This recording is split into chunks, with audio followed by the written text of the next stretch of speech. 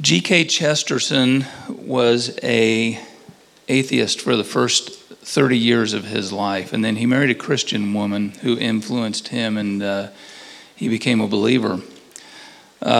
He was English, he was a philosopher, he was an apologist for the Christian faith. And he wrote a number of books, one of which is a book called The Everlasting Man that I was reading a few months ago. And as I was reading this, I came across this sentence. Chesterton says this. He says, "The cross has become something more than a historical memory." He says it conveys almost as by a mathematical diagram the truth about the real point at issue. The idea of a conflict stretching outwards into eternity.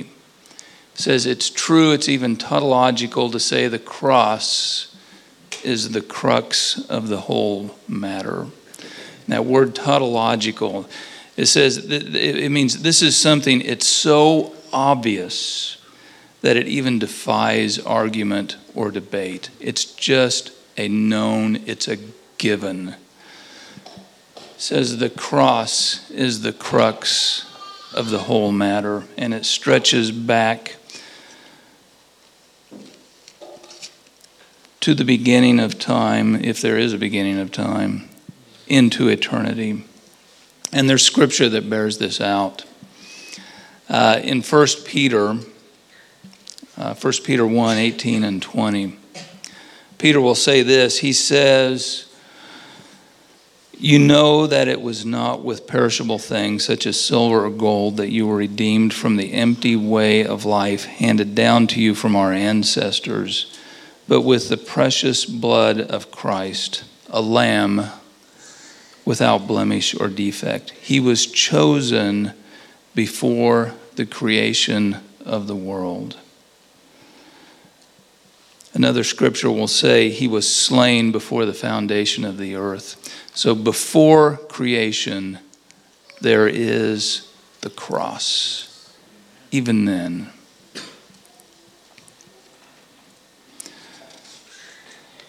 I want to talk about John the Baptist.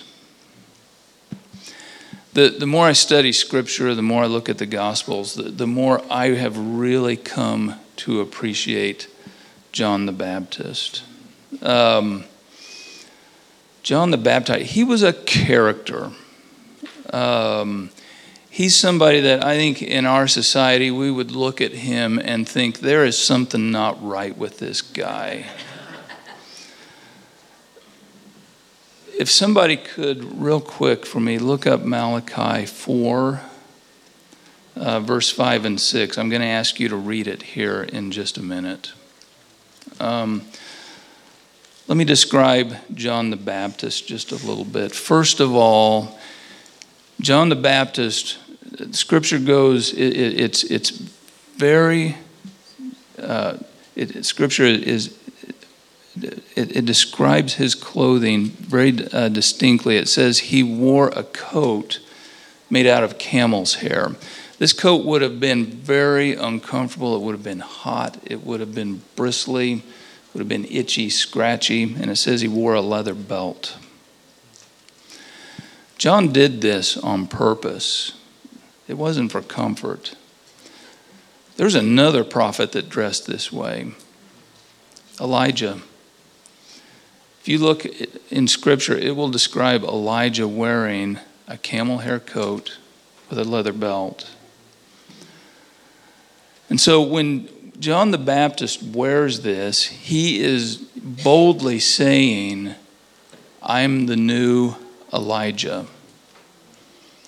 Who has that Malachi scripture? Joanne, would you read that, please? Coming of the great and terrible day of the Lord. Oh, you're good. Behold, I am going to send you Elijah the prophet before the coming of the great and terrible day of the Lord. He will restore or turn the hearts of the fathers to their children and the hearts of the children to their fathers, so that I will not come and smite the land with a curse. This scripture talks about John the Baptist. This was a prophecy about John the Baptist coming. So John the Baptist, he's so bold, he says, I am the new Elijah. You know what he ate? Hey, Judah Bill, I hear you're kind of a picky eater. I know that because I'm your grandpa. Do you know what John the Baptist ate? Grasshoppers. John the Baptist lived in the desert with another group of probably guys that were just about as weird as he is. They called the Essenes. And they were kind of outcasts from society. He called the Pharisees snakes. Where do we see snakes elsewhere in the Bible? We see it clear back in Genesis in the Garden of Eden. So he wasn't well liked by the Pharisees. But if we understand Scripture right, the people really liked him. And they flocked to him by the thousands. So we have John the Baptist, this new Elijah. He's wandering around in the desert and he's prophesying. And he sees this man, Jesus, coming.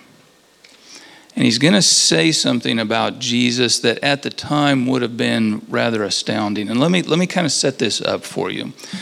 This is a Jewish culture, and for centuries, these people, they've seen the Pharisees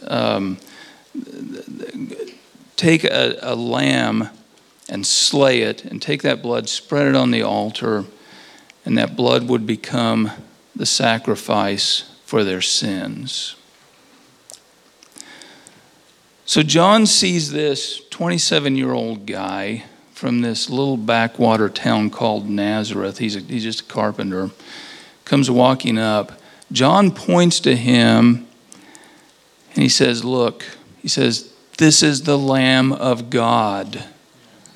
This is the Lamb of God, and he's going to take away the sin of the world. He's not going to take away just the sins of the Jews. He's going to take away the sin of the world. And John sets up a new paradigm for our salvation from sin by introducing us to Jesus Christ.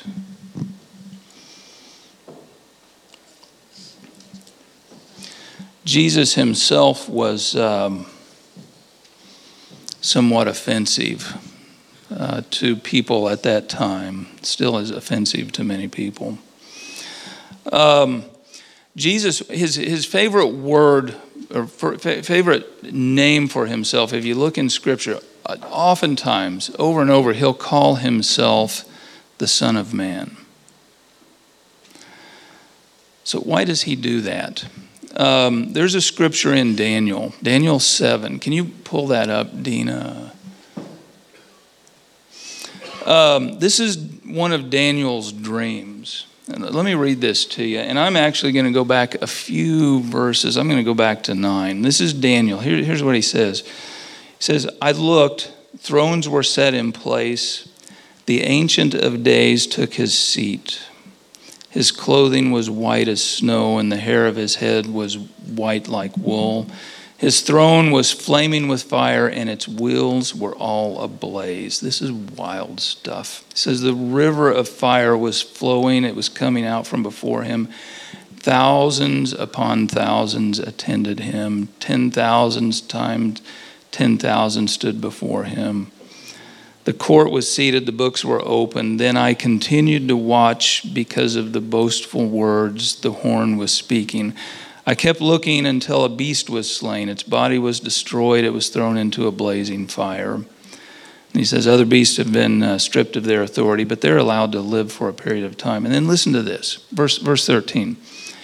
In my vision at night I looked, and there before me was one like a son of man. He was coming with clouds of heaven. He approached the Ancient of Days. He was led into his presence. And listen to this description of Jesus. He was given authority, glory, and sovereign power. All nations and peoples of every language worshiped him. His dominion is an everlasting dominion. It won't pass away.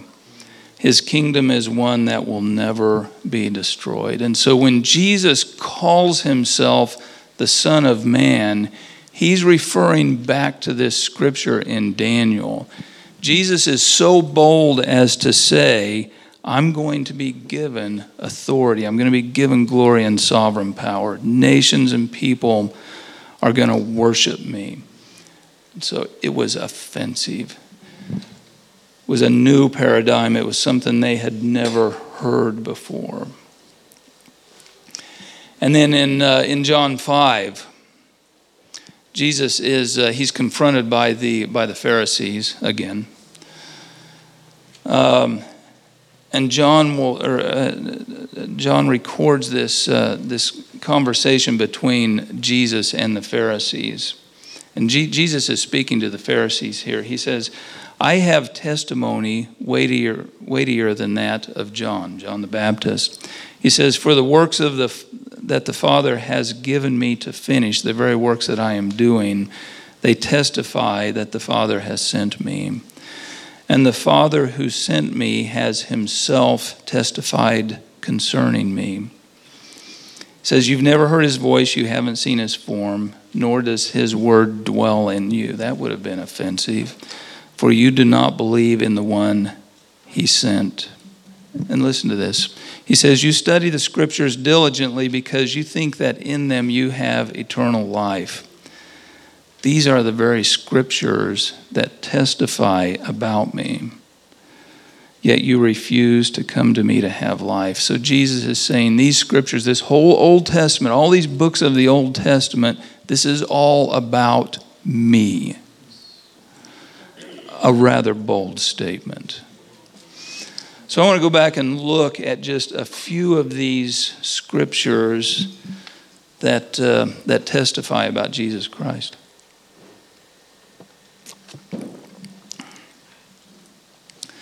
We'll go back to Genesis 22:2. This is the story of Abraham and Isaac. We all know this story. So Genesis 22:2, I'm actually going to start with 1. Sometime later, God tested Abraham. He says to Abraham, where are you? Abraham says, here I am. And God says to Abraham, take your son, whom you love, Isaac, go to the region of Moriah, sacrifice him there as a burnt offering on the mountain that I will show you.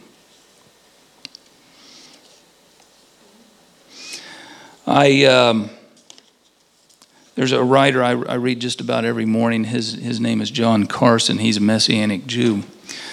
And he writes about the interaction between Isaac and Abraham.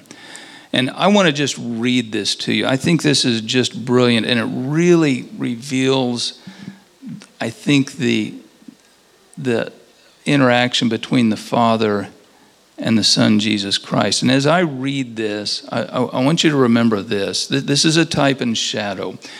Abraham is a type and shadow of the Father God. Isaac represents Jesus. So listen to this. It says, Isaac could have run away, of course. According to Jewish tradition, Isaac was 37 years old, and at that time he could have easily resisted his father's will. Yet he chose to submit to his father. Therefore, Isaac, as much as Abraham, underwent a great test.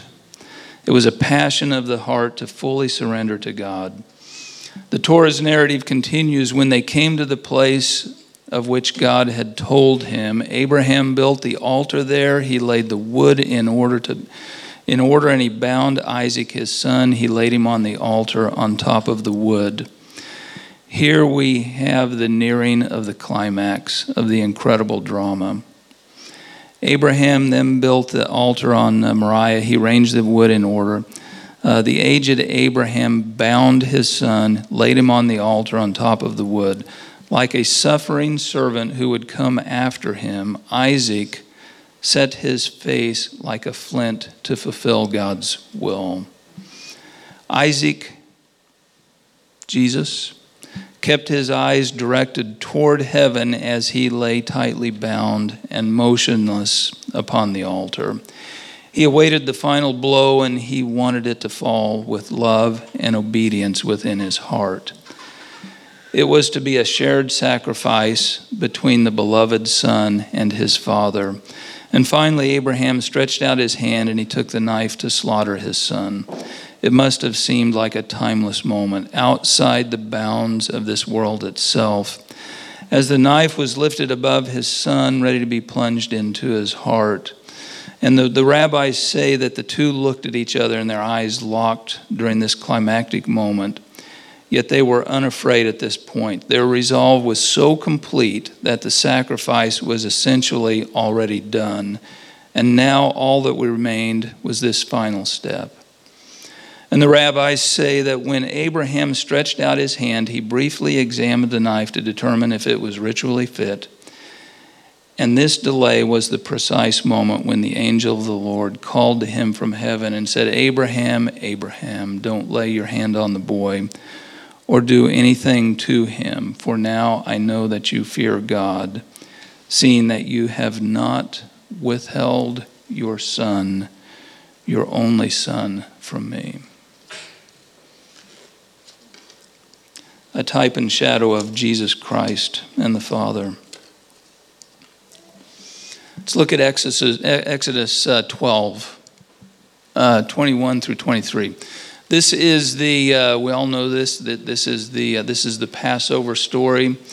The nation of Israel has been in bondage for 400 years.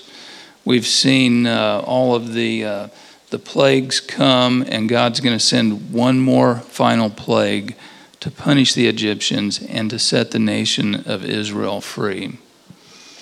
And here's what he says. Moses summons all the elders of Israel. He says to them, "Go at once, select the animals for your families, slaughter the Passover lamb. Take a bunch of hyssop, dip it into the blood of the basin, and put some of the blood on top, some on the sides of the doorframe. And none of you shall go out of the door of your house until morning. When the Lord goes through the land to strike down the Egyptians, he will see the blood. He'll see it on the top and the sides of the doorframe, and he will pass over that doorway, and he will not permit the destroyer to enter your houses or strike you down." And let me say something about hyssop. Where do we see that again? Remember when Jesus is crucified, they dip hyssop into the vinegar and the gall and put it to his lips. Here's something else about hyssop. The mold that we use to make penicillin grows on hyssop. That's no accident. There's healing there.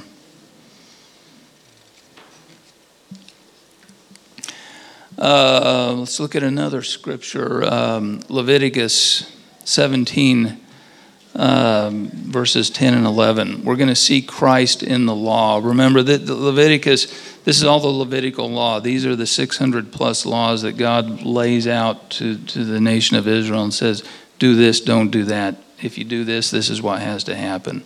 Goes on and on and on and on. In the midst of this, even this, the law, we find this type and shadow of Jesus Christ. This scripture, every time I read this, it just sends chills down my spine. This is so powerful.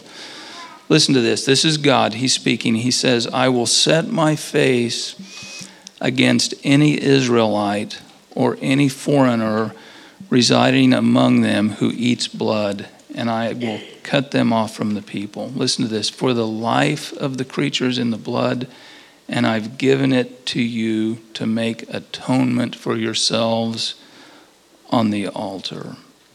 It is the blood that makes atonement for one's life. It screams Jesus. And it goes on. And I would challenge you as you read the Old Testament, look for Christ. He is there. It's all about Christ. Jesus himself, in the 3 years that he's here, he'll even speak kind of in this cloaked language about his sacrifice. John 6, 48 to 58. Here's what Jesus says. He says, "Very truly, I tell you, the one who believes has eternal life." He says, "I'm the bread of life." He says, "Your ancestors ate manna in the wilderness, yet they died. But here is the bread that comes down from heaven, which anyone may eat and not die." He says, "I am the living bread that came down from heaven. Whoever eats this bread will live forever. This bread is my flesh, which I give for the life of the world." The Jews started arguing among themselves, "How can this man give us flesh to eat?" And Jesus says to them, "Very truly I tell you, unless you eat the flesh of the Son of Man and drink his blood, you have no life in you. Whoever eats my flesh and drinks my blood has eternal life, and I will raise them up at the last day. For my flesh is real food, and my blood is real drink. Whoever eats my flesh and drinks my blood remains in me, and I in them. Just as the living Father sent me, and I live because of the Father, so the one who feeds on me will live because of me. This is the bread that came down from heaven. Your ancestors ate manna and died, but whoever feeds on this bread will live forever."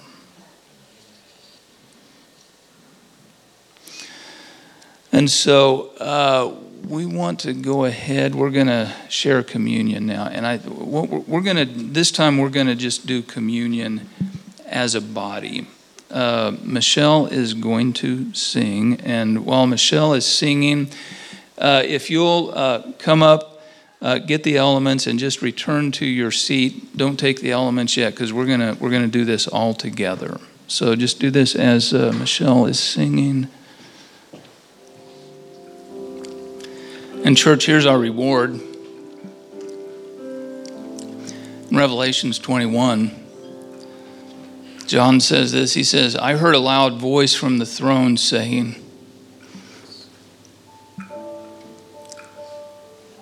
'Look, God's dwelling place is now among his people. He will dwell with him. They'll be his people, and God himself will be with them, and he'll be their God. He'll wipe away every tear. There'll be no more death, no mourning, no crying, no pain. The old order of things has passed away.' He who was seated on the throne says this, 'I make everything new.'" Blessings, church. Father, we thank you.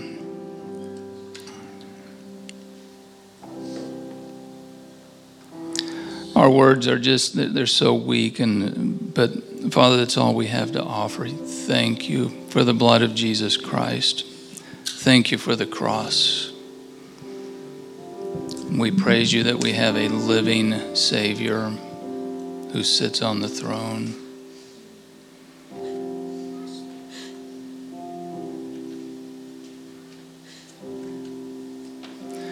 Praise you, Father, for the gift of your Holy Spirit that resides in us. Christ in us, the hope of our glory.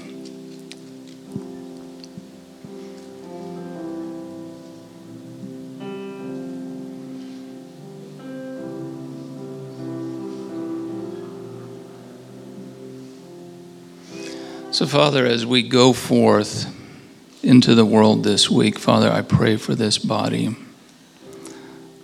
Father, pray that we move in the power of your Holy Spirit, Father. I pray that we walk in strength, we walk in the courage